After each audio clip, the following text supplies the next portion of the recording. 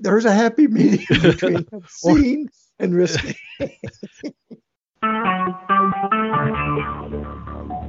Talk shoes. Recorded live. Scuba Obsessed weekly podcast. We talk about all things scuba diving, from cool new gear, places to dive, and scuba in the news.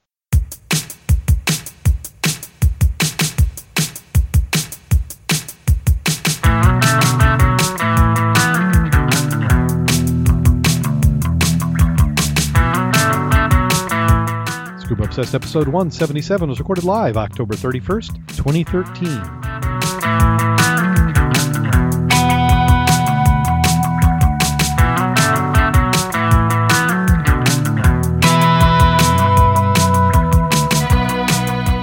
Welcome back to Scuba Obsessed. I'm Darrin Gilson from the Halloween side of the state, at least tonight. And joining me, we have Mack, the dive mentor. How you doing today, Mack? Well, so far, so good. Awesome. And we also have joining us tonight, we have Jim Schultz. How you doing today, Jim? A day older. A day older. Well, and also a happy birthday. Thank you for that unsolicited. I saw that early on Facebook, and I was gonna ask Mack, you think he wants us to bring it up or not? You noticed I didn't. Hey, I survived another year of diving and have another year to look forward to. Yeah, I was just, so you were born on Halloween. That's Eve. correct. Yeah. Wow, that must have been fun as a kid. I never had a problem figuring out a theme for a party. We could go on for that. I'm just trying to. Somebody was hinting before the show, politically correct? Yeah, I might have mentioned that.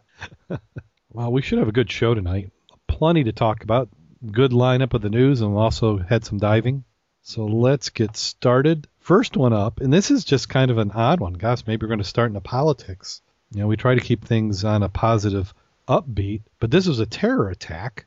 And I don't know, were either of you able to pick up the dive connection? American tourist is lucky to be alive after suicide bomb blasted Tunisian hotel. Well, they were going for their last dip in the water. Well, they're going their last dip in the water. And the short and long of it is that there was a suicide bomber tried to get into the hotel. The security sent him away. He then went to another hotel. That hotel wouldn't let him in.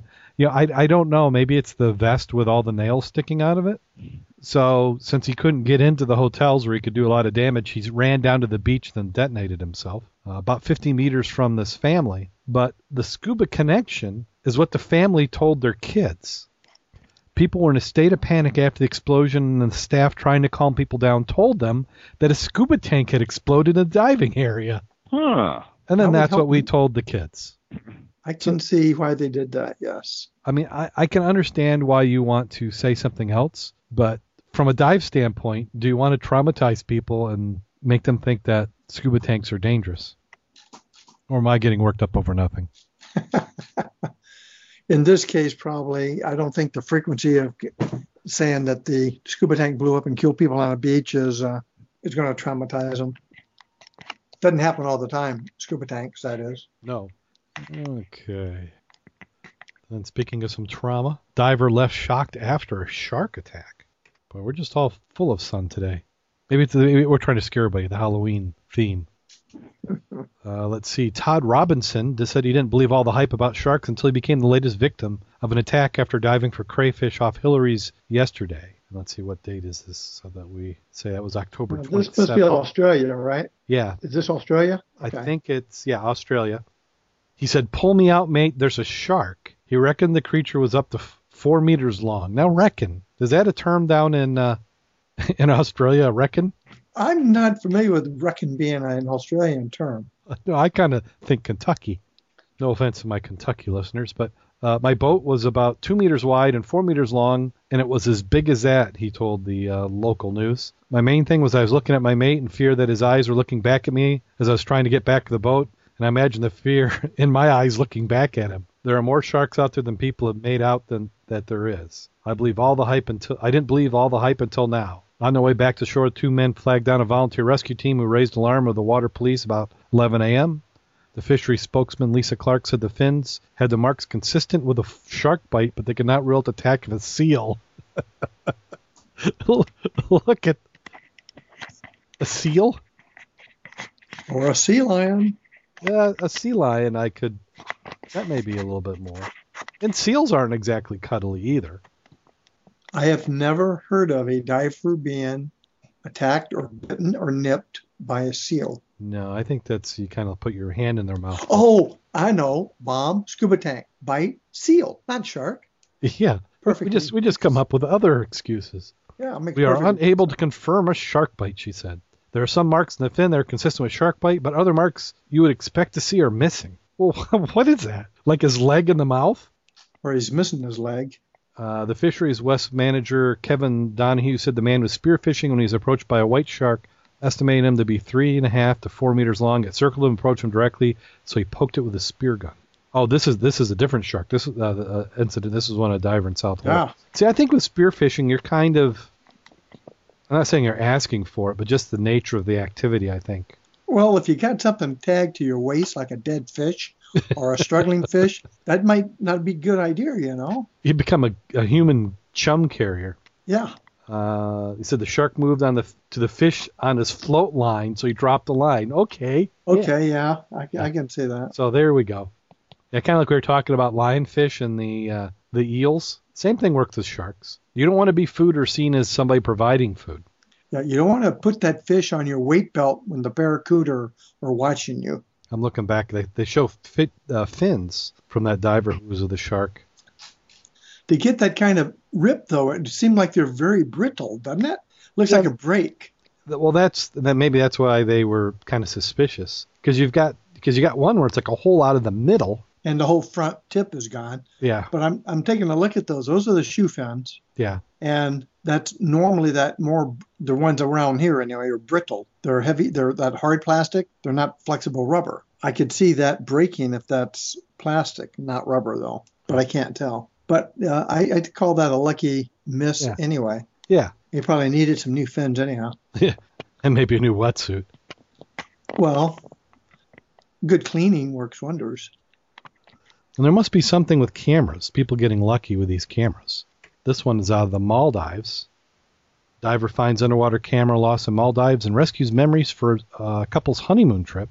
In March of 2013, a Finnish couple lost their Olympus Tough camera while snorkeling in the Maldives. It was practically all the reminders of their honeymoon. 3 months later, a German diver found the camera on the seafloor. There was a few specks of rust on the outside, but the memory card worked perfectly, and the pictures were rescued. The same day, the post was shared more than 20,000 times. That's how the owners got to hear about it, and they now have their camera back. Well, it's like the Timex watch. Takes a licking, keeps on ticking. Well, these memory stick companies, I think that they need to advertise these things as pretty much, Waterproof. Yeah, because it's really not the cameras, it's the memory cards. Yeah, I mean, I'd like to know what kind of, was that an SD scan disc or what? Yeah, it would make a difference, I think, if I were going to buy one for a good camera. I'd get one that obviously has some experience of being flooded and still working. Yeah, maybe that's a test we need to do. Buy some memory sticks and take a bunch of pictures and stick them underwater. And then the world records keep on coming in. This time, underwater dominoes. And at first I was visualizing, you stack up the dominoes and knock them over. But this one was for the highest number of people playing dominoes underwater at the same time. This is a Del Mar dive club, and they sent 60 divers underwater to play the game simultaneously, beating the record by 10. It took them 6 months to plan the event, which was held in the swimming pool, where the club holds their training sessions. The club then had a nervous 6-week wait to find out whether the hard work had paid off, and they now have confirmed it from Guinness. I wonder if they had a Guinness afterwards. Yeah. I mean, that's what you got to do is do a Guinness to win a Guinness. But that was a crowded swimming pool with 60 divers in there, though. Yeah, that has to be pretty good. I think you'd need at least an Olympic-sized pool. It's almost like how many people you can fit in a Volkswagen Beetle. Telephone booth? Or telephone booth. That, too. Yeah, you say that to a young kid, though, and they have no clue what the hell you're talking about. Either the Beetle or the telephone booth. Telephone booth? Yeah, what's a telephone booth? What's a telephone booth? Well, like my kids have no concept of a corded phone. Come to my house. Yeah, I don't think they've ever. I mean, I've got some here, but we don't have a landline for years, and they just don't even remember seeing it. It is interesting when they plot those things that if your kid is 17, he's never seen the following items. Yeah. Like Hogan's Heroes, what the heck is that? Colonel Klink Schultz? I know nothing. I hear nothing. Yeah, they just look at you and shake their heads. Must not have been on Nick at Night. Yeah. Well, Bahamas has first ever underwater haunted house for Halloween. Neil Watson's Bimini Scuba Center, in collaboration with the Bimini Sands Resort, Double Dares is having a Halloween season for their first ever underwater haunted house. Divers and snorkelers who are fascinated by the occult and other freakish tales of mystery are invited. And this is probably gone on by the time we recorded this show. Jutting out of the water at a height of 40 feet is a majestic ship which was run aground in the Great Hurricane of 1926 and later used to store illegal rum during the United States Prohibition years. Aside from making an appearance in the James Bond novels and being fired upon by George Bush Sr. in a training exercise, the sunken ship was, in fact, an intended destination of Flight 19 just before it disappeared in the Devil's Triangle. The ship is the Singapore concrete ship. There will be a spectral swim-through of the Sapona, which will feature Devil's Den, lurid layers, hidden treasures, and much more. Always interested in the much more. Yeah. Looking at that ship, there's not much left of it. So they don't really go into detail. Are they just going through and the guide's got a light and he goes, ooh, this is scary? Or did they actually decorate it up or put props in? And skeletons around that. And I don't know. Doesn't really say, though, does it? Yeah, maybe you get to muck dive for some Prohibition whiskey. I'm in for that. Hey, at least it's an effort. Did they have to go at night? Let's see. Do they give a time? I want to say the boat will leave from the Scuba Center at around dusk at 7 p.m. Ah. Participants must be 16 and older. And they guarantee that all but one will return. Somebody got to be the sacrificial token. Gosh, That is a scraggly looking wreck there, though, isn't it? Yeah, it was just mostly ribs. Kind of reminds me of the Material Service Barge. A lot of waves going through there. That'd be a little dangerous, I would think. Still be fun to go through, though. Yeah, I would go through it. Oh, absolutely. And this next one, divers carve pumpkins underwater, which if you search for any of that stuff on the internet, there's probably 50 to 100 shops are doing it, which is not to belittle them, but just as far as a news story, there's nothing exciting. But this one is being done in an aquarium, South Carolina. The South Carolina Aquarium held the pumpkin carving contest underwater. Teams of 5 volunteer divers plunge into the tank of the aquarium and carve season-themed pumpkins, season-themed designs into pumpkins. Audience enjoyed the show. That's in good old Charleston, South Carolina. Yeah. I was just thinking, I wonder what do they have to do a good cleaning after that?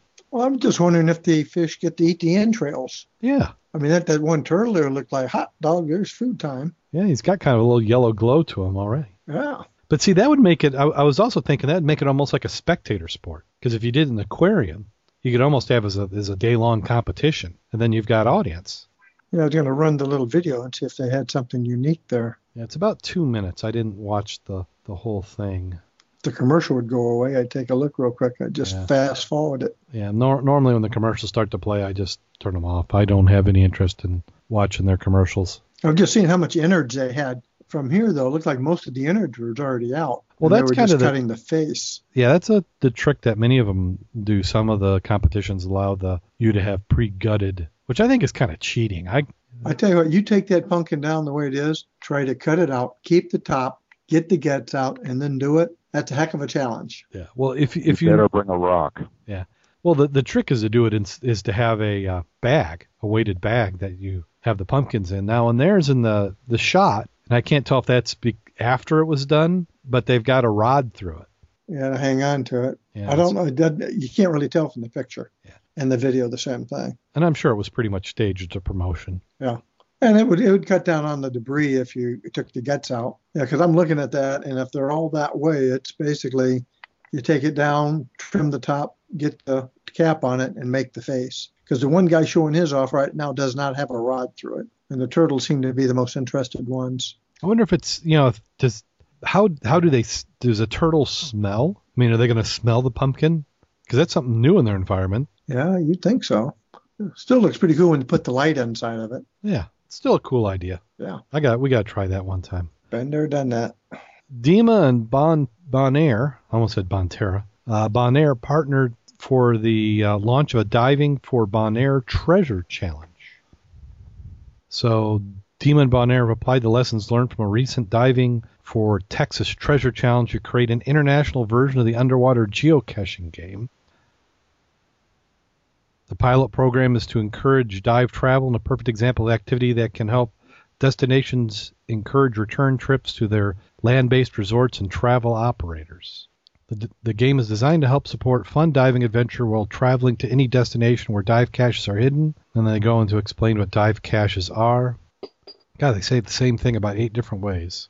So here's the details. It says, in the Diving for Bonaire Treasure Challenge, divers will have to find 5 of the 10 dive caches that have been strategically hidden at different dive sites around the islands in order to win a variety of prizes.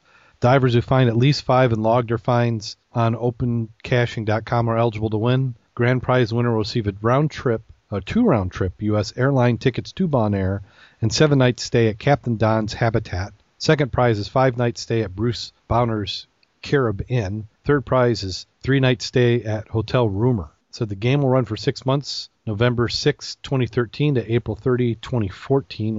Winners will be announced May 17th, 2014. I think it's a good idea.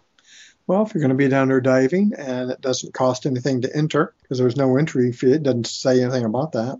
Yeah. And you participated, why not? Well, let me see. I haven't been. I'm going to go to the Open Cache. That's been part of my grief on some of these, is that they charge you to use the caching software. Ah. Oh, it's not Open Cache, it's Open Caching. Don't go to Open Cache. OPEN. I went to Be a Diver, though. That was the other item. CHING.com. Be a Diver comes up. And then it has a different one there, Diver Catching Underwater Treasure Hunt for Certified Divers. Okay, Open Caching. Yeah, it said you got to visit opencaching.com, create a free account. Okay, yeah, because I think you can get a free account. Yeah, and this is the one done by Garmin. So I think they were using a different one earlier on, and now they're doing this one. Yeah, the one that you had to pay for, I just really wasn't impressed with. It's like they didn't give you enough access to find out if you like it. Yeah, because you do the opencaching.com, and then later it said visit facebook.com diving caching to unload your photos for the community to take a look at. So we could always go there to see how well this is turning out. See, I think that dive shops should do something where they encourage people into this. Because imagine it was almost like a lottery. So each time you had a validated find, it was almost like a ticket, like a lottery ticket, or maybe do it for every 5 you got like a ticket, and then have prizes. Yeah, I went to the site on Facebook here, and there are some interesting items. I like the idea whenever this guy found 3, looked like 30 caliber ammunition military canisters, rusted up. They're tied together, so that must have been what he found. Oh yeah, on the top it says dive caching. Yeah. So that's interesting. Yeah, some people will use that. Other ones, I think the problem with the canisters is eventually they're just going to corrode away. Yeah. Well, as a side note, there actually is a couple of clubs up here. And at the Stevensville Library here, they had a month where they display stuff. And one month was this kind of caching, treasure hunting on the surface and subsurface. And they had samples of the caching devices. And some were rather large and blatantly obvious. And some were like tree limbs and rocks that if you didn't know what to look for, you ain't ever going to think that's a rock because the rock comes apart. Yeah, I've seen some of them where they're like, I'm trying to remember what they call them. One, it's like a bolt.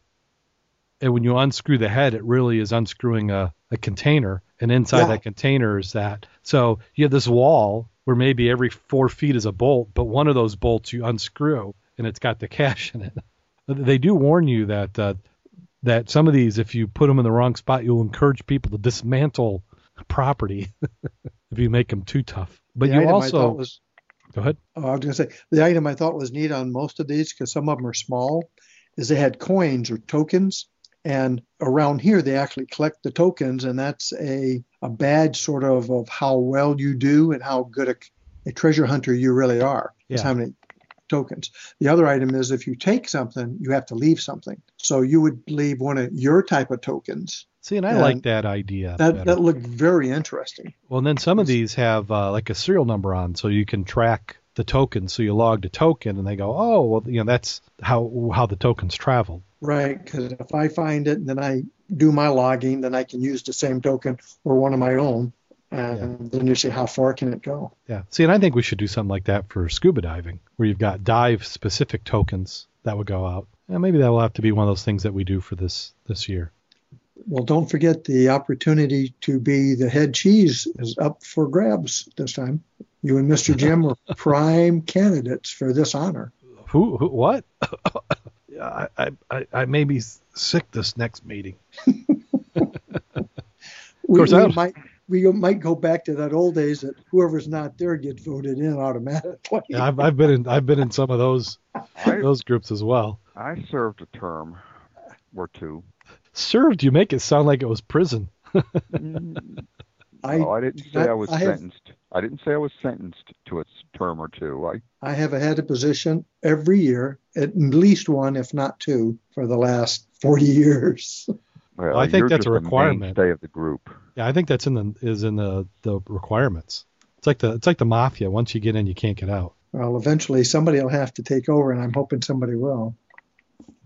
But that's another story for another day. Yeah. Future of 107-year-old St. Mary's Challenger freighter remains uncertain. This one's out of Chicago Tribune.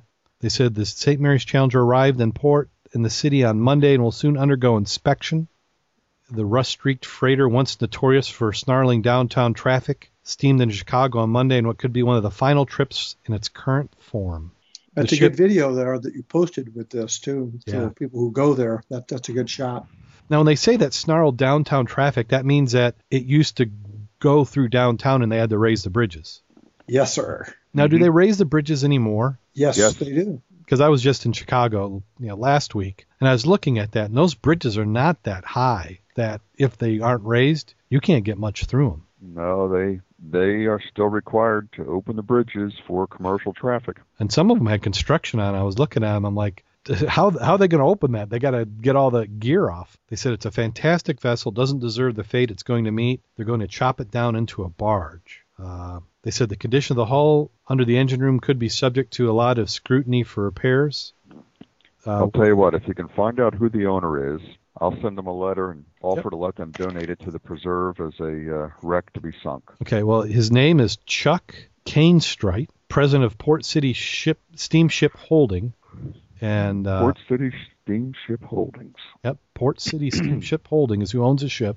He says if that's the case, it makes much more likely that we'd remove the hull and convert it into a barge. It's one of those things, if we just have to put a new diesel engine and another if we need a new diesel on top of the stern section. So what they're talking about, and because I've heard some people say, they've already decided it's going to be a barge, but this article makes it sound like they're going to do a hull inspection. If it passes the hull inspection, then it could be outfitted with a new diesel engine costing $15 to $20 million and returned to Lake Michigan as a freighter. They said it was once called the Medusa's Challenger. The ship became a tired sight in Chicago in the 60s and 70s. The 562-foot vessel was the longest ship to use the Chicago River and navigate the downtown bustling proved to be a challenge. The Tribune reported at least 20 instances of bridges malfunctioning while the vessel was nearby from 1968 through 79, often stranding drivers and earning the freighter the nickname as the Jinx ship. Well, you think about it, they probably had to have 2 or 3 bridges open just to get it through. Some of those pictures off to the side, it doesn't have a lot of clearance. Well, actually, it does on a couple of them, and a couple of them it doesn't. But you notice, that's a low gunwale and everything on that baby. Yeah. So the ship is older than the Titanic would have been. Wow. So you've got, so this is probably just a little bit older than a Milwaukee Clipper, which is still up in Muskegon. Yeah, because the Milwaukee Clipper had been rebuilt a few times, and some of its hull had been laid and floated before the Titanic. Well, that's a floating artifact, as I understand the way the rules are written. So they can't really destroy that, can they? A floating artifact. Yeah, you got a good point. An artifact in what means? It does. Well, it's 107 freaking years old. Well, the state of Michigan says they own it, don't they? If the owner just not until it's on the bottom. We can help that.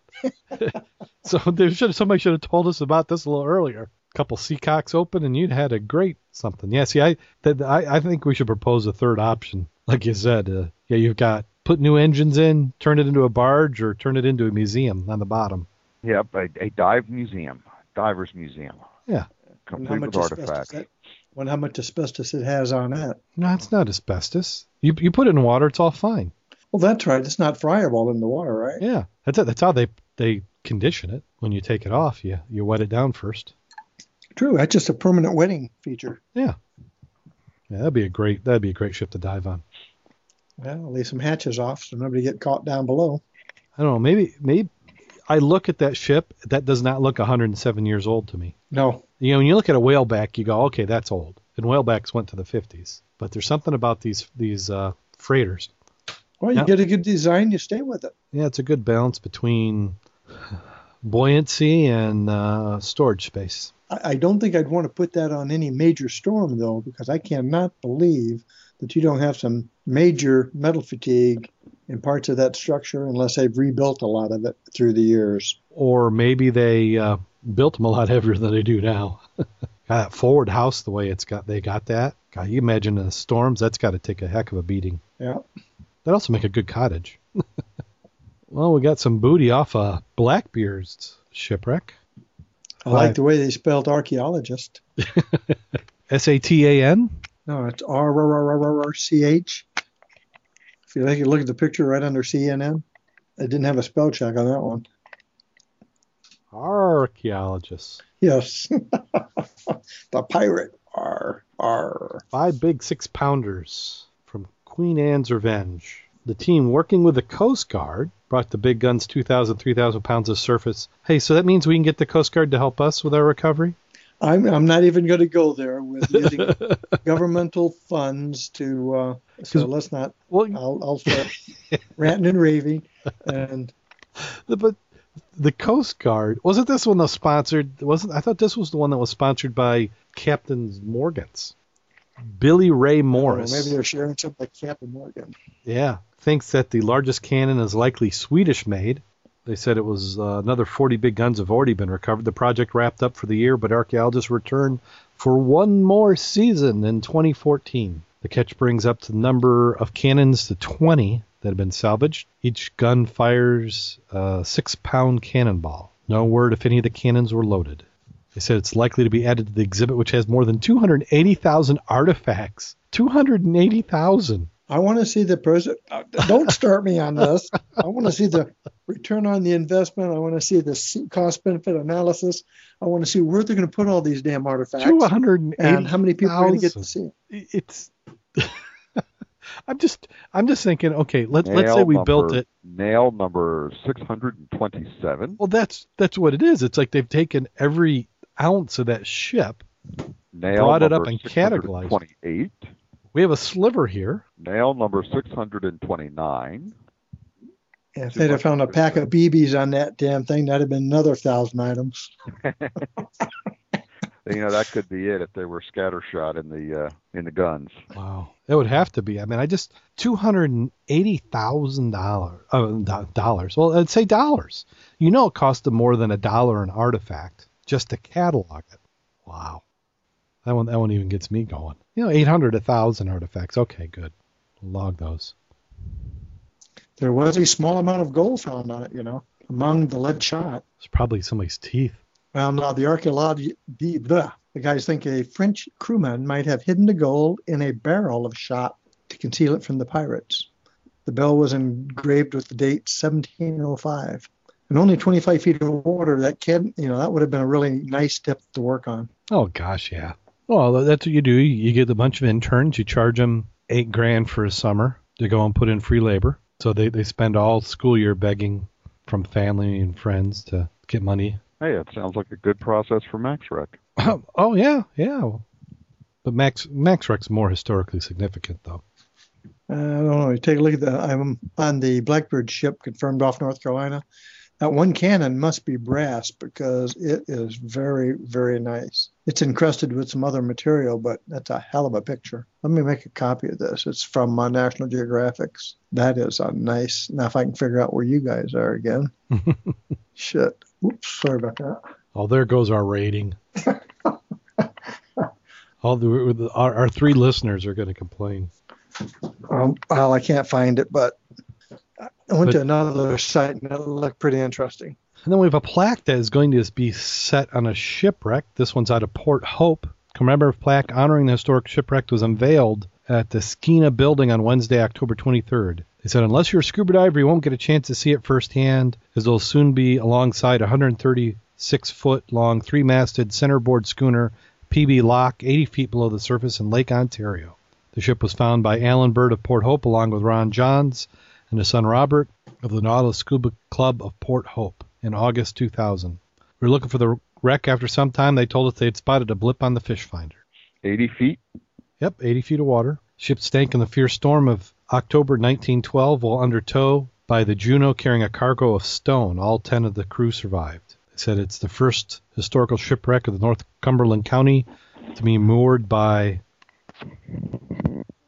SOS, which is that must be the Save Ontario Shipwrecks. Okay. Said approximately 50 people have been involved with the project for 6 months, getting the moorings in place in preparation of the commemorative plaque. A rare find by divers was at the ship's bell, which had also been anchored alongside the ship in the near future. Looking at the pictures of the ship taken by divers, numerous items are easy to identify, even though they've been underwater for 100 years. Divers said the ship is imperfect one for sport diving, but the purpose of the marker is to protect any ship from damage by anchors or being damaged by fishing equipment. The mooring system at the PB Lock marks the 66th ship marked by the Save Ontario Shipwrecks. Wow. Chris Finney, president of the Save Ontario Shipwreck, said there's still a number of artifacts around the shipwreck. Anyone who removes anything from the historical shipwreck could face a hefty fine up to $1 million. They said we do don't not. Don't ask, don't tell. Yeah, they said we don't worry about that, but the dive community self-polices. Through public outreach and education, we try to teach people, including divers. Oh, gosh. I don't even know if I want to go here, but here the guy is, in the picture, you show him holding an anchor, and they're going on and on about how anchors are destroying shipwrecks. Maybe that's what he had on his weight belt. Yeah. A little extra ballast. Always think it's amazing it's a historical wreck, but nobody paid a darn bit of attention to it when it was on the water and when they were getting ready to either junk them. So if they'd have got it to shore and could have salvaged it, meaning sold it for money, wouldn't have been anything. But because it sank, it's now a historic remnant. Yep. Interesting how that works. Critically important. Yeah. Long sought shipwreck. So here we are back in Ontario again. It's funny. I was just reading a archaeological research book today, and it was from an archaeologist from Ontario. And that SOS is one of the organizations from the early 70s of Save Our Ships, and there's another one, a POW, and I can't remember what the acronym is, but they're really heavy into the preservation, and from the aspect of governmental control, belongs to the public. Mm-hmm. Everybody owns it, and therefore you have to protect it. But this is quite interesting because they were also talking about the Hamilton and the Scrounge, which you guys are familiar with, right? Was that the one with the submarine? Well, that's Hamilton part and of the Scrounge, War Corps. War of 1812. Right, and they were both in 300 feet of water, just a little bit off. That's the only ship I've ever seen that's got a skeleton off to the side of it. Had cross cutlasses over the cannon on one side. They're in really, really, really good shape. But they're in Ontario waters, so no one will touch those until they have a plan for either recovering them, and that was one of the proposed items. They said, well, if they can bring that one ship up in England, we could bring this one up. And it looks, if they brought it up, it would float. It's in that good a shape. But again, you're talking big bucks. The more money to preserve it once it breaks the surface than to float it. Well, there's quite a few. There's that one shoot put as the Rose. It's equivalent to $50 million is what they spent on it. And they did it in such a fashion, though, that their maintenance costs are actually covered by the visitation fees. That's the way to do it. You got to have some sort of business plan. Well, you have to have big backing to start with, because you couldn't have got there if you had your own private money. Obviously, the government has lots of money to help you out. Yeah, they got all your money. Our money. But anyway, this is a good wreck you're looking at here. I like the pictures on it because it gives you a picture on the surface, which is really nice. So then you can relate to it when you see it down on the bottom. Yeah, and it doesn't look all that large. This one is what do they say it was again? The Robertville? Yeah. A sunken Canadian steamer found in Lake Ontario. And when you talk 120 feet. Yeah, kind of a handy. It looks like a early version of an all-purpose boat. It could be a cargo, could be a fishing boat. Said Jim Kennard and his partner are wrapping up their season of searching for historic shipwrecks on Lake Ontario's eastern end when they decide to make one last sweep of the bottom with their sonar equipment. The U.S. team's last-ditch effort this month paid off the discovery of shipwreck of the Robertville, a 39-meter Canadian steamer that sank nearly a century ago, killing 2 of the vessel's 9 crew members. It was one of the only 2 sunken steel-clad ships still undiscovered in the lake, which makes it a much sought-after find by Great Lakes ship hunters. God, I do love that photo underneath. Right, and you realize everybody said that's 300 feet again, people. It's a little past the sport depth. And for an for a recovery aspect, how much money are you talking? Way too much. Well, why would you recover that? I mean, looking at the photo, it's pretty much broken down. Well, that's my point on a lot of the wrecks. It's like you had all the documentation. You can find the cargo manifest. You can find the shipbuilding materials and manifest. What archaeological value is it? And it won't be. It'll come. It's a cultural icon or a cultural symbol. Well, it's part of your history and your. Well, here's the thing. If it's that important, what you do is you figure out how much it would cost to bring it up and restore it. And then you figure out how much it would cost to completely recreate it from scratch. And it's probably less to recreate it from scratch than would be to recover it and conserve it. So recreate one, just leave the other one down there and say, there it is. I'm sure somebody in the wide audience that eventually will hear this will have a real good logical reasoning of why the thousands upon thousands of ships have to be preserved for historical purposes when we don't even do anything to the stuff on the surface that we know is valuable. We let it decay and rot, but it's going to be valuable when it's not available to be preserved anymore. Well, let's talk about the Olympia in Philadelphia.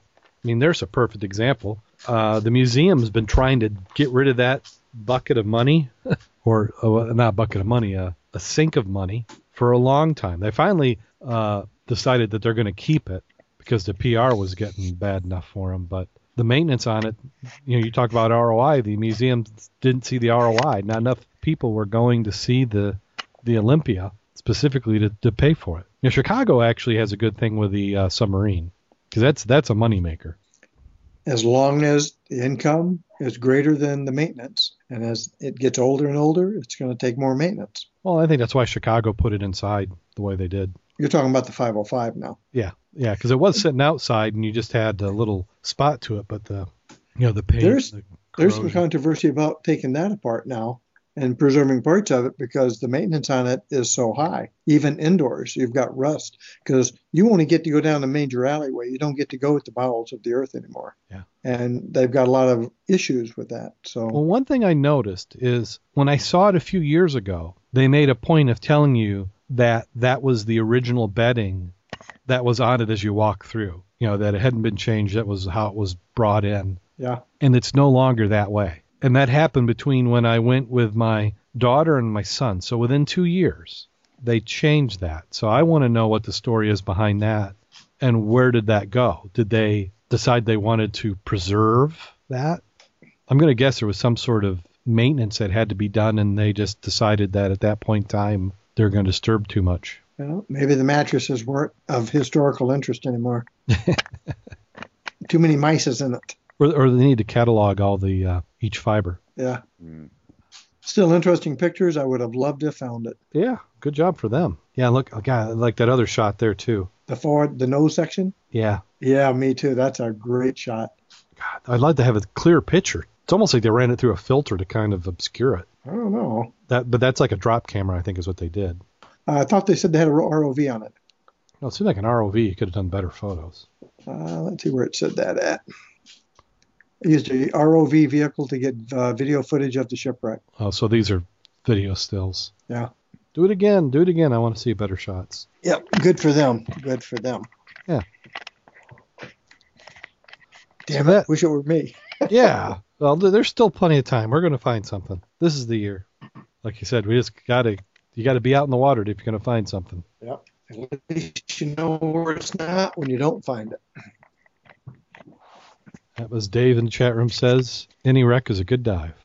Yeah. Now, here are some photos, and I know some of you are going to accuse me of saying that just because there are models in this one that It was why. It says models strike underwater poses for international photo contest. I think the fishnet stuff really enhances everything. It looks pretty nice. Yeah. I do notice the guy's hand sticking in the window, hand under the octopus. Yeah.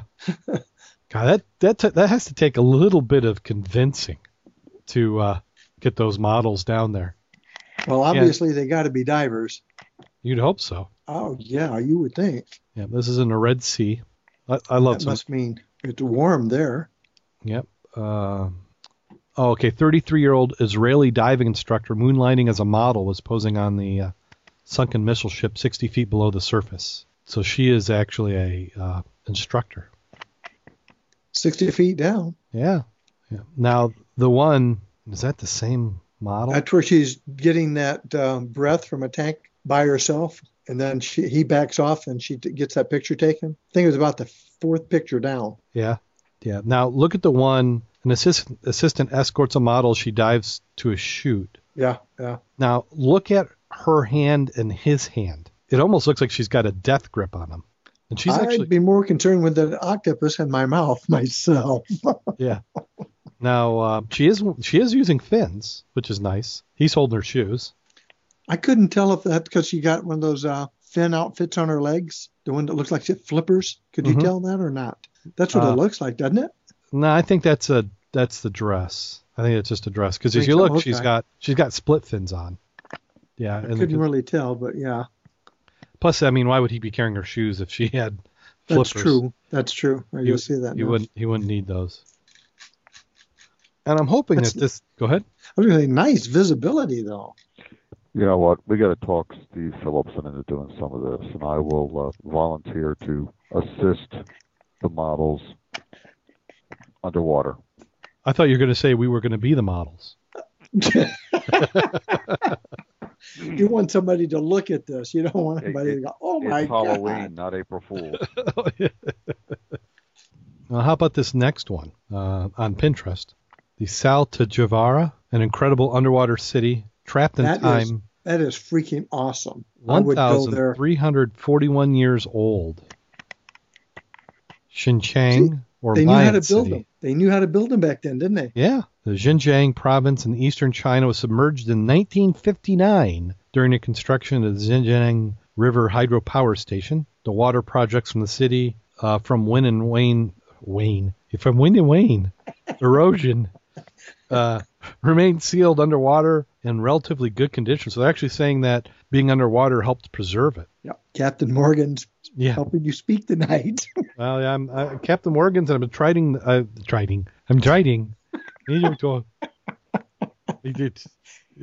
all the Chinese. Yeah. Have some Bacardi Oakheart. But that is awesome, though. I'm trying to gather the depth. That's what, maybe 60 feet, 70 feet? It would have to be. Well, let's say that doorway. I'm going to say that doorway is at least 18 feet high. Well, 18, I don't know. 20. Yeah, because it's still a very nice shot, and the visibility is awesome. Oh, yeah. That's why I was saying I was hoping it was a real shot, because it almost looks like a painting. Yeah, that'd be a cool dive. I'd do it. I'd like to try it.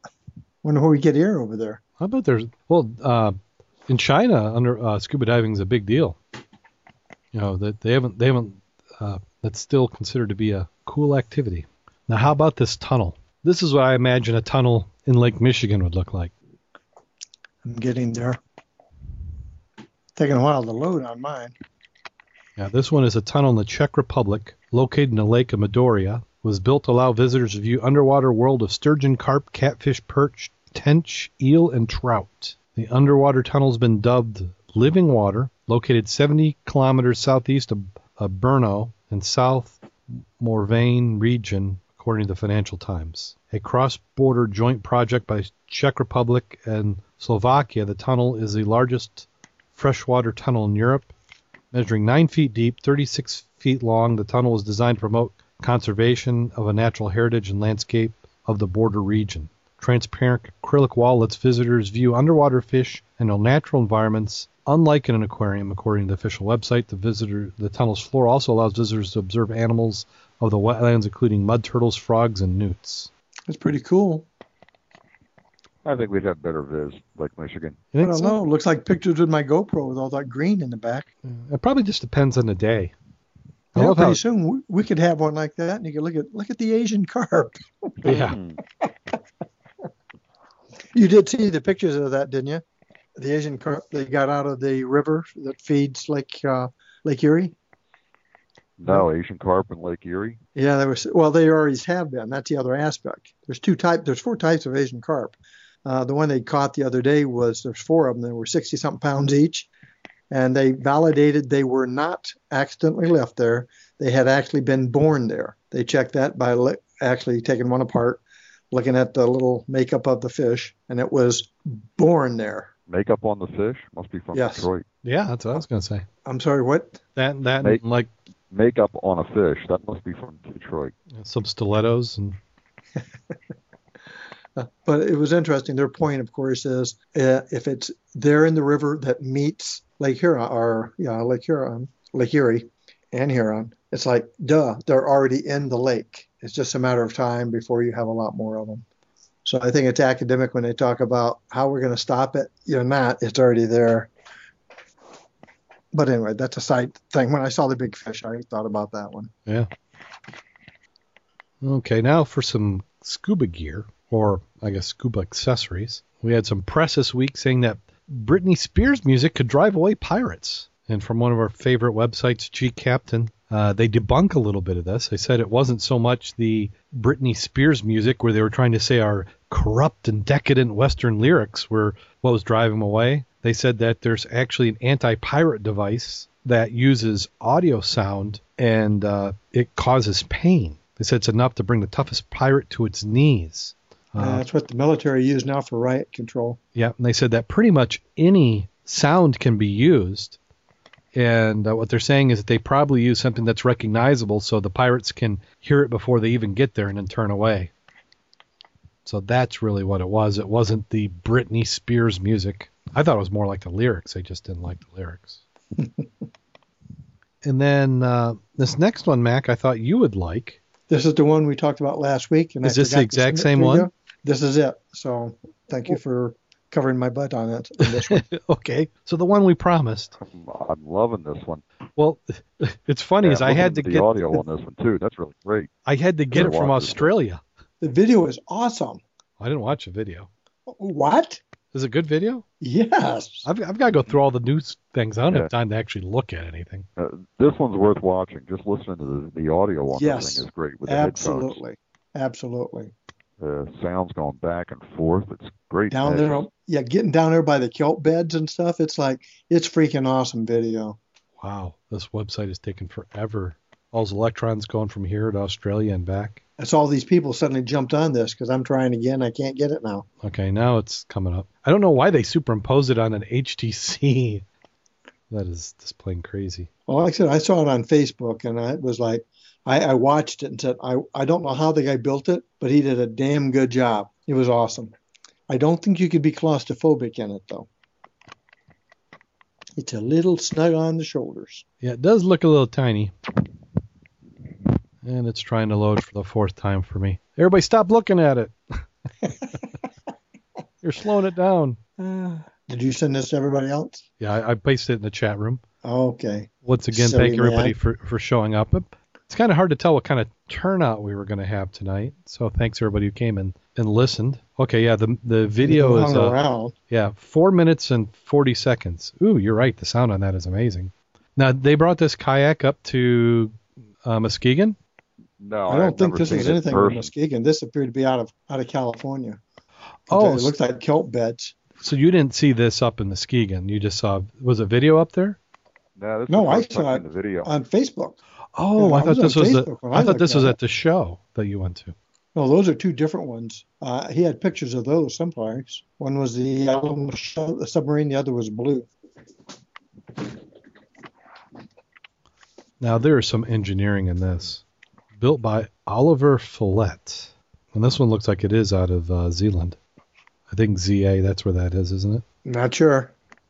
That's not exactly a short submarine either. That's built off a kayak frame. Okay, at this point, watching the video, he's just paddling. Lightweight? That's fantastic. Sub-O. I'm going to add that to my favorites. The Navy needs to be looking at this. And you want to talk about a stealth operation. Now, what's that tail he's got in the back there? That's That propulsion. looks like, yes, that looks nothing more like a big wand that goes back and forth. So it's lazily powered. Didn't have a screw. Nope, just like a fin. Probably pumps it with his feet. Now, imagine if he had a rebreather in with him. Oh, so he didn't have to have the bubbles. I thought part of that might have been for buoyancy control, because he'll have to exhaust, and he has to exhaust. You're gonna have bubbles, Yeah, because if you're at your open circuit, you got to get those bubbles out somehow. even though that is a dry sub. You also couldn't tell whether or not you were using maybe air control for that pump. Oh, for the back? That would make that, yeah, instead of something electric. Well, actually, if you think about it, that'd be the way to power it. Is you run the air through that, and then your extra air is just breathing air that you put in. Yeah, that because you run the motor, and then the exhaust becomes air in the cabin. Yeah, I told you you'd love that one. I do. That's I freaking think it's amazing. So it's worth looking. Oh, absolutely. I'll have to post a link to that one in the on the If dive you video do sites. Right, and if you go in there and you just type in anywhere on your Google kayak submarine, you will come to that one. You'll get half a dozen hits right off the bat. He's only got 240,000 views. That was only put in September. Cool He's got- gear. Yeah, that might be somebody we need to have on the show. Yeah. Or if you have any queries about it, there's an email for them. Yeah, he says, I have a lot of people viewing the video thanks to reddit.com, and there is a great community there who would love to ask you some questions. Oh, okay. So that's somebody who's saying that they have questions. Well, he's got his video, his link on there. Just go and talk to him. It's still amazing. I just love it the way he's got out there. You put it in there, and just looking at him launch it, it's a regular kayak length, it looks like. Yeah. And it's stable. See how it gets in there, even as narrow beam as it's got. Now, see, that one doesn't scare me. There's some of them I just look at those and go, you get in that, and you already have your coffin ready. You just pull it up. Yeah, they raise it up and stick it in the ground. But that one looks stable. It looks open. Yeah, he's going through the kelp beds there. Awesome video. Yes, it is. Well, that does it for the news, the photos, the gear of the week. Boy, If they didn't do anything else but go look at that video, it was worth it getting the clue from us to go look at it. Yeah. So I'll make a special point tomorrow and put that on the divevideos.scubaobsessed.com website, which I've been very bad on that one as well. I just haven't found it. It's like right before I set the site up, it seemed like every week I was finding 3 or 4 videos, and I'm like, I got to put these in a place so I can find them again. And then once I set the site up, nothing came. Okay. Well, let's go and talk about any dives we've had since last week. Now, incidentally, it seemed like we all ended up agreeing that we're going to go diving this last Saturday, which I think is unusual in itself. Sunday, I'm diving at high noon at Merrimont. Anybody's welcome. So that's this Sunday, which would be November. Let me pull up the calendar. 3rd, I believe. Yep, November 3rd, Sunday, 2013. Yes. High noon. Yep. So if you're anywhere even close, give us a call. We'll explain to you how to get there. And that's the same spot where we were all going to go this week, but it ended up 3 of us. Well, the 3 of us there. You and I went in the water, and Mary Beth, she had hurt her knee skydiving. Those crazy skydivers. Hey, watch out. She didn't break it, though. Look at the bright spot. Yeah, it wasn't broken, but she couldn't get her wetsuit on. She went to try her wetsuit on at home, which I think that's pretty forward thinking, because I'd never have thought to try it on at home. I'd have been there trying to put it on. Her leg is bruised from a little below the knee all the way up to the thigh. It's like the knee would not have been my issue. My whole leg would have been hurting. Wow, and I think that's really what it was. Yeah, and she came to the dive club meeting too. It's like, man, she did wind up going to the emergency room to make sure she hadn't done any bad damage, because that freaking leg of hers was purple. Yeah, did not look good. And that's how I would be. I'd ignore it to the point where it's too bad.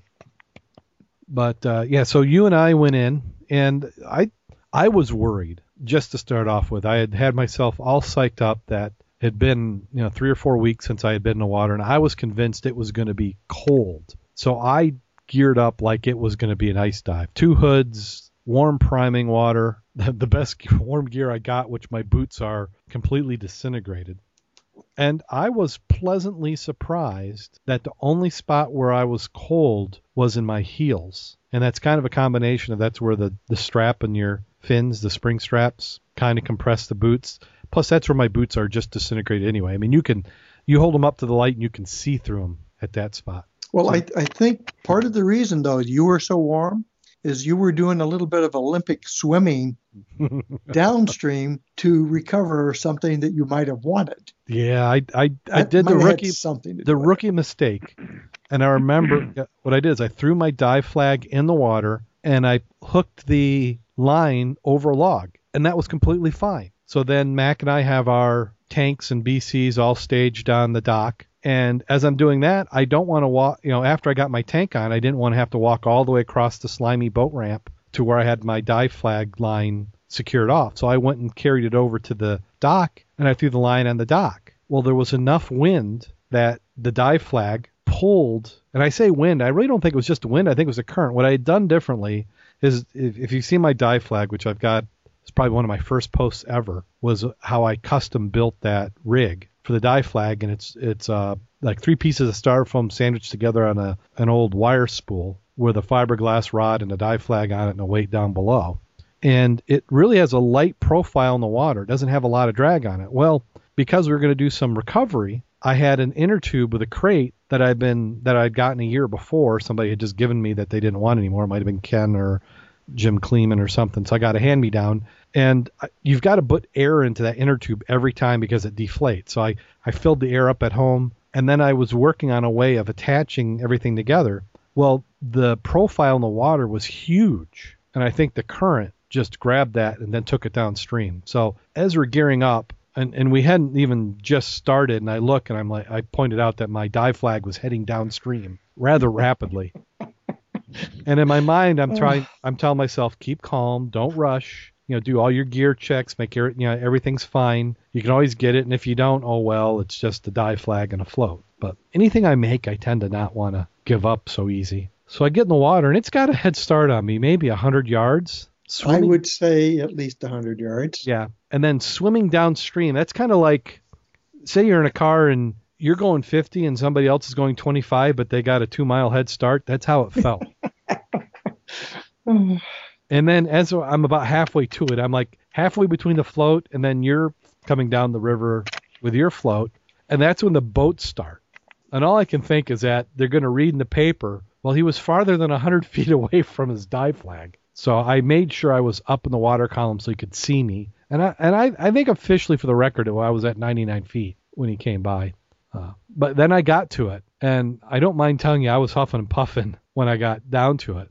And I think what was even more surprising is once I got to the float, I went down to the bottom and I still was going downstream. There was enough current, and in gearing up and heading down, I had left my river tool in the Explorer. And I was also perfectly weighted. And when I say perfectly weighted is way too light for river diving. I was perfectly trim. I could get down, but I had absolutely zero weight on the bottom. So it was a chore just to come across the current to the other side of the river because I had gone to the wide side. And then by that time you had caught up to me and we did some reconfiguration of gear, and we just essentially followed one flag together. Key item is when you have your crate in your inner tube, lash the bottom of the crate to the bottom of the inner tube so you don't have it in the water, because then you have extra surface area for drag. Yeah, I agree. So what we did is flipped it upside down so the inner tube was the only thing on the water.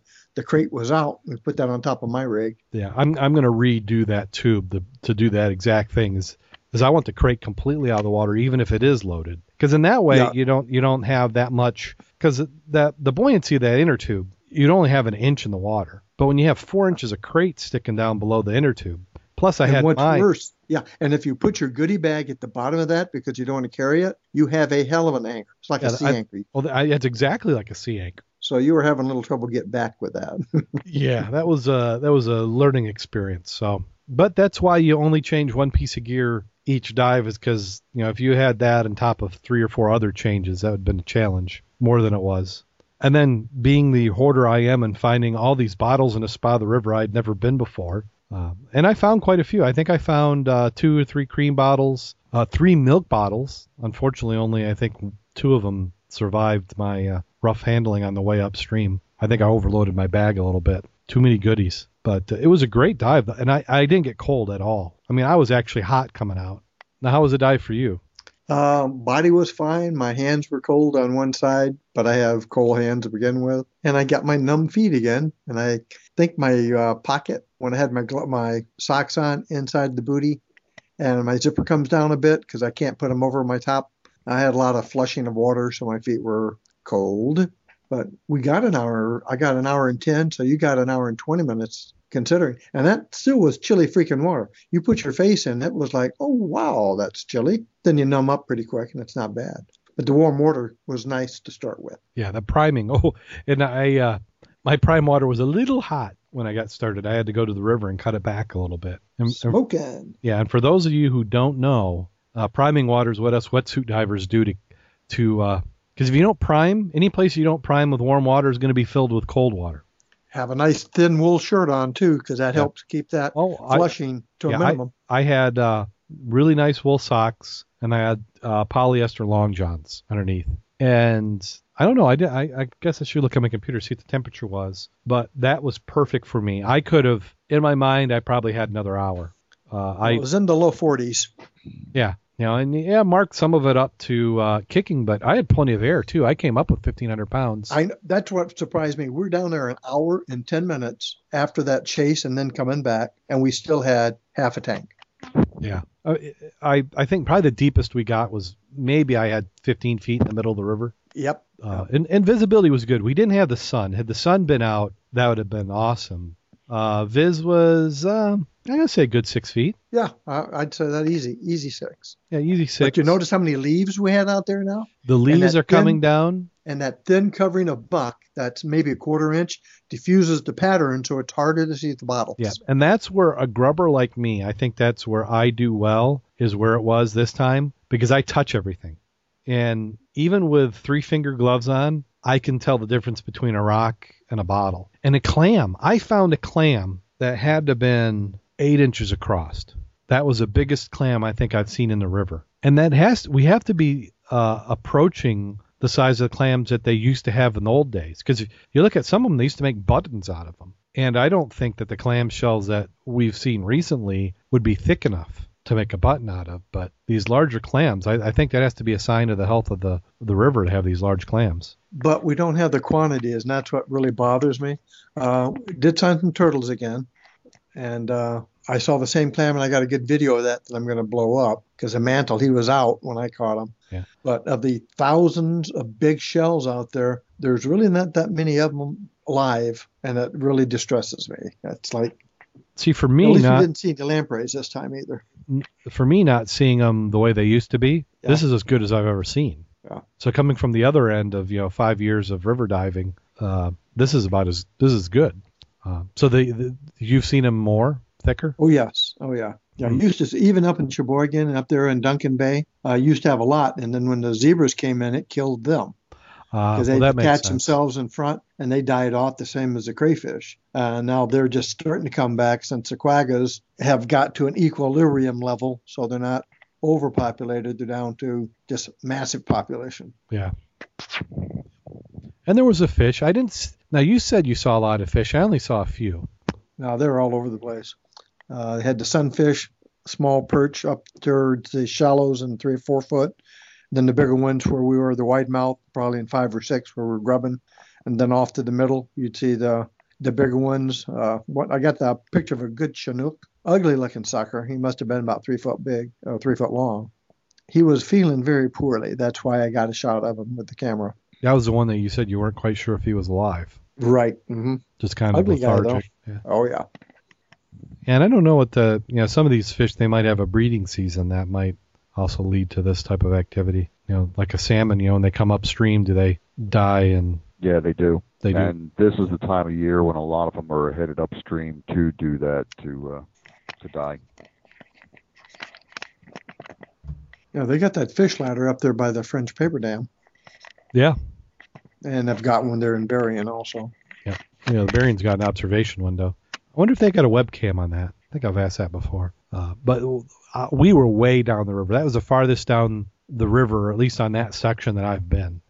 I because I saw when I came across, I saw the outflow, and I thought that was the waste treatment plant, and that was an outflow down past that. Yeah, we were getting down towards where the Dowagiac River is going to be cutting into it. Yeah, I was going to ask if you guys made it to the Dowagiac River or not. No, No, not we quite. weren't a long way from there though. Yeah, I wouldn't mind getting Jim's boat or somebody else's boat in there, because it'd be nice to have like a little platform to go take a day and do a little bit of drift diving, a few tanks, and just see what we can see. Zodiac's available. Yeah. Well, you had fishers on the lake, and you also had hunters on the lake. Yes, we did. Yes. We did have hunters. They had their camo on, so I think they were doing duck, weren't Yep, they were doing duck. Yep. And everybody was polite to find out where we were going to be and what side of the flag were we going to be on. Yep. And I thought that was nice. I think that's the Yes. first time I've heard that. And me, I'm being super polite. I'm like, oh, don't worry, run me over. But it's nice to have people ask and to be alert. Yeah, because like we always tell them, we're going to be shore side of the flag. Wherever that flag is, we're the shore side, and we're not going to be in the middle of the river. Unless we're covering a flag that drifted downstream, then we got to come across.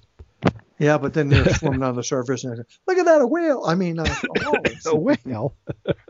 No, walrus. Walrus. Remember? Yeah, you said I looked like the walrus. Yeah, you said I was going to have the walrus nickname now. Yes, you're going to have the walrus. You're going to take my old name. Now I'm going to go back to two. Yeah, I have to. I think I'll have to let my whiskers grow a little longer. Now, was that because of the two hoods? Why you said walrus? No, it's the thermal insulation that you were not a bit cold with that ragged suit you've got. It just makes me feel very shameful that I'm chilly and I got a good suit and you're in that decrepitude item that I can see through. It looks like fishnet stockings you're wearing on your body. Well, see, that's why I thought we'd be the models. Isn't that risque? Is that what they're going for now? There's a happy medium between obscene and risque. Or is that the difference between risque and plumber? So you're going to be there Saturday Sunday, by the way? Sunday. Yes, Sunday. I may. I need to. Thanks for the lending of the tank, but yeah, I need to get my tanks filled. I need to do that tomorrow, and I need to get my gear dried out. It's been raining. It's hopefully I can get it to dry out, or I don't know, can I throw it in the dryer? Got it. All you got to do is put one of those little PVC dryers like Jim's made, like I made mine a couple of years ago. They overnight that suit is done, ready. Your boots, gloves, totally done. I think I'm kind of getting to the suit where I'm to the point where if I break it, I get a new one. So I'm trying to find ways of destroying it. They're past that point, so don't feel bad about getting new gloves, boots. But you can keep the hoods you got. They're not bad. No, the hoods are fine. Those are awesome. The boots need replacement, and so does that suit. My gloves are still within patching range. The 5 fingers are no good, but the 3 finger, I just got to put a little bit of goop where the fingers come together. That's starting to pump a little water in, but I didn't even feel that this week. Well, I'm going to my mitts this weekend. That's for sure. Yeah. And then after the dive, we did what we always do, which is go and get something to eat. Yes, and then chase us out because we've been there 2 hours after we finished eating. They weren't short of tables, so I didn't feel bad about that. But when they stop filling your coffee again that you've been there too long. So we need to come in, have get those glasses with the fake nose on and come back in again. So if you want to see what we found, you can go to mudclub.scubaobsessed.com and view the treasures. We've got a link in the treasures to see the bottles we found. So a couple keepers. Nothing super exceptional, but some good stuff. It's always that one milk was really nice. Which one? The one I kept, the one that has the embossing I didn't have before. Oh, that's an older bottle. Uh-huh. Yeah, that was nice. So that was a really nice keeper. Yeah, I've got. I had a couple milk bottles that were. They were okay. They're good.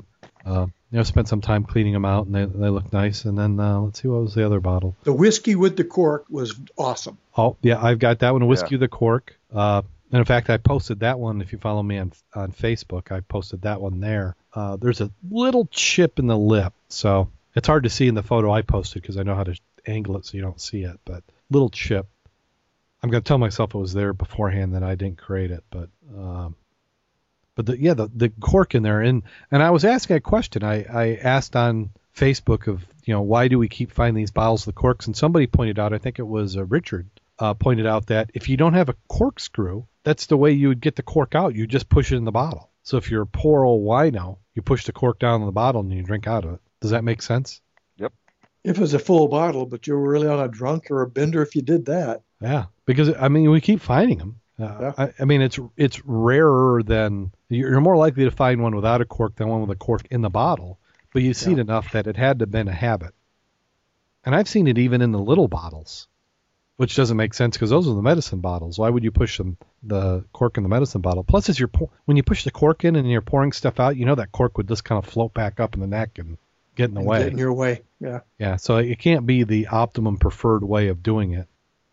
And then somebody said, well, maybe they threw it in the water with the cork and it was just a compression, put it in. But I don't think, natural buoyancy would do that. It wouldn't, if you had enough you'd have buoyancy, to hold it in your hand and take it down. Otherwise, on the surface, it's going to be equal. Yeah, it's just going to float. So, I'm not real sure I go with that one either.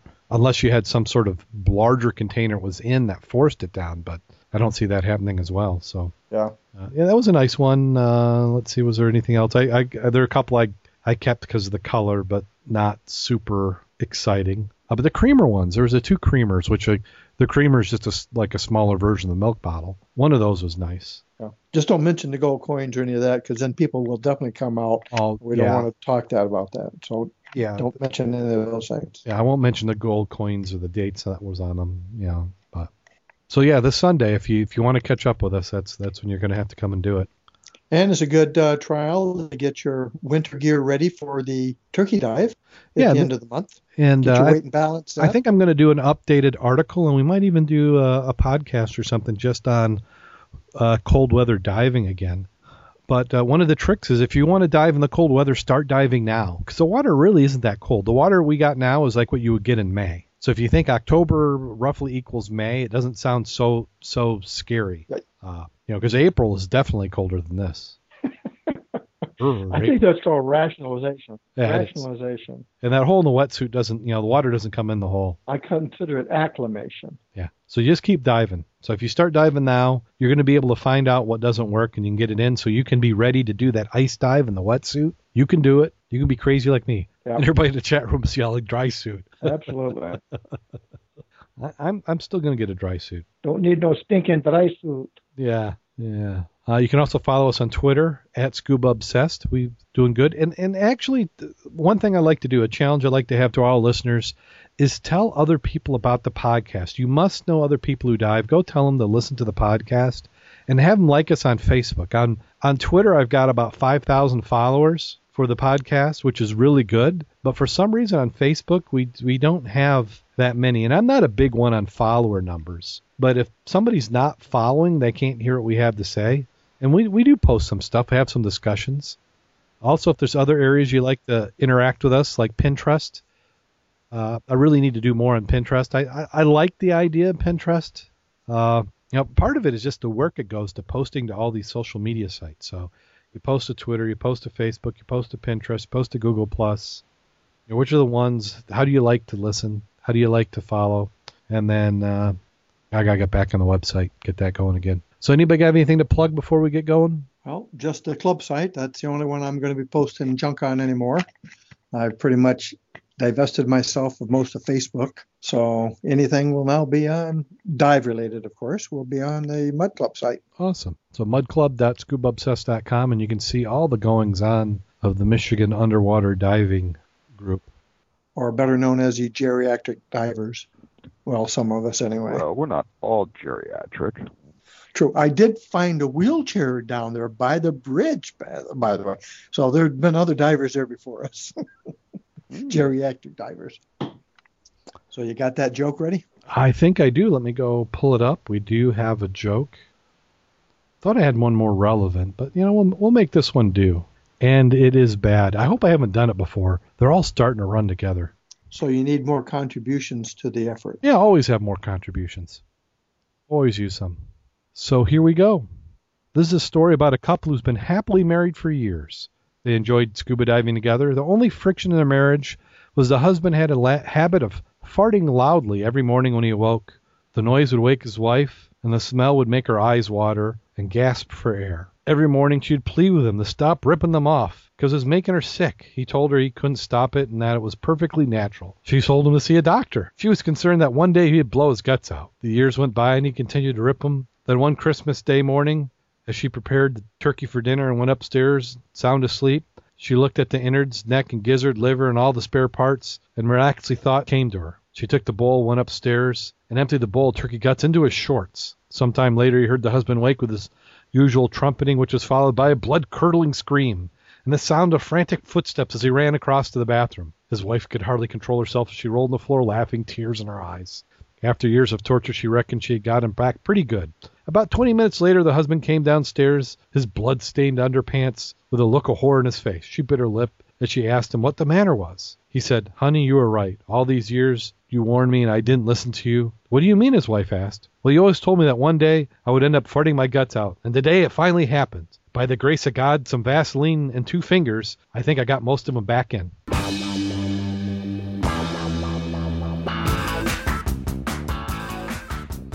Good thing it was turkey guts, not chicken guts. Bad. You know why? Why's that? Why? Colonel Sanders says his finger looking good. Oh. Oh, that's a good second bad part of the show. Oh. That's even worse. Oh, well. And on that note, Good night, Grace. go out there and get wet. And stay safe. I keep waiting for a turkey joke from the other guy there. Come on, Jim. And check your drawers in the morning.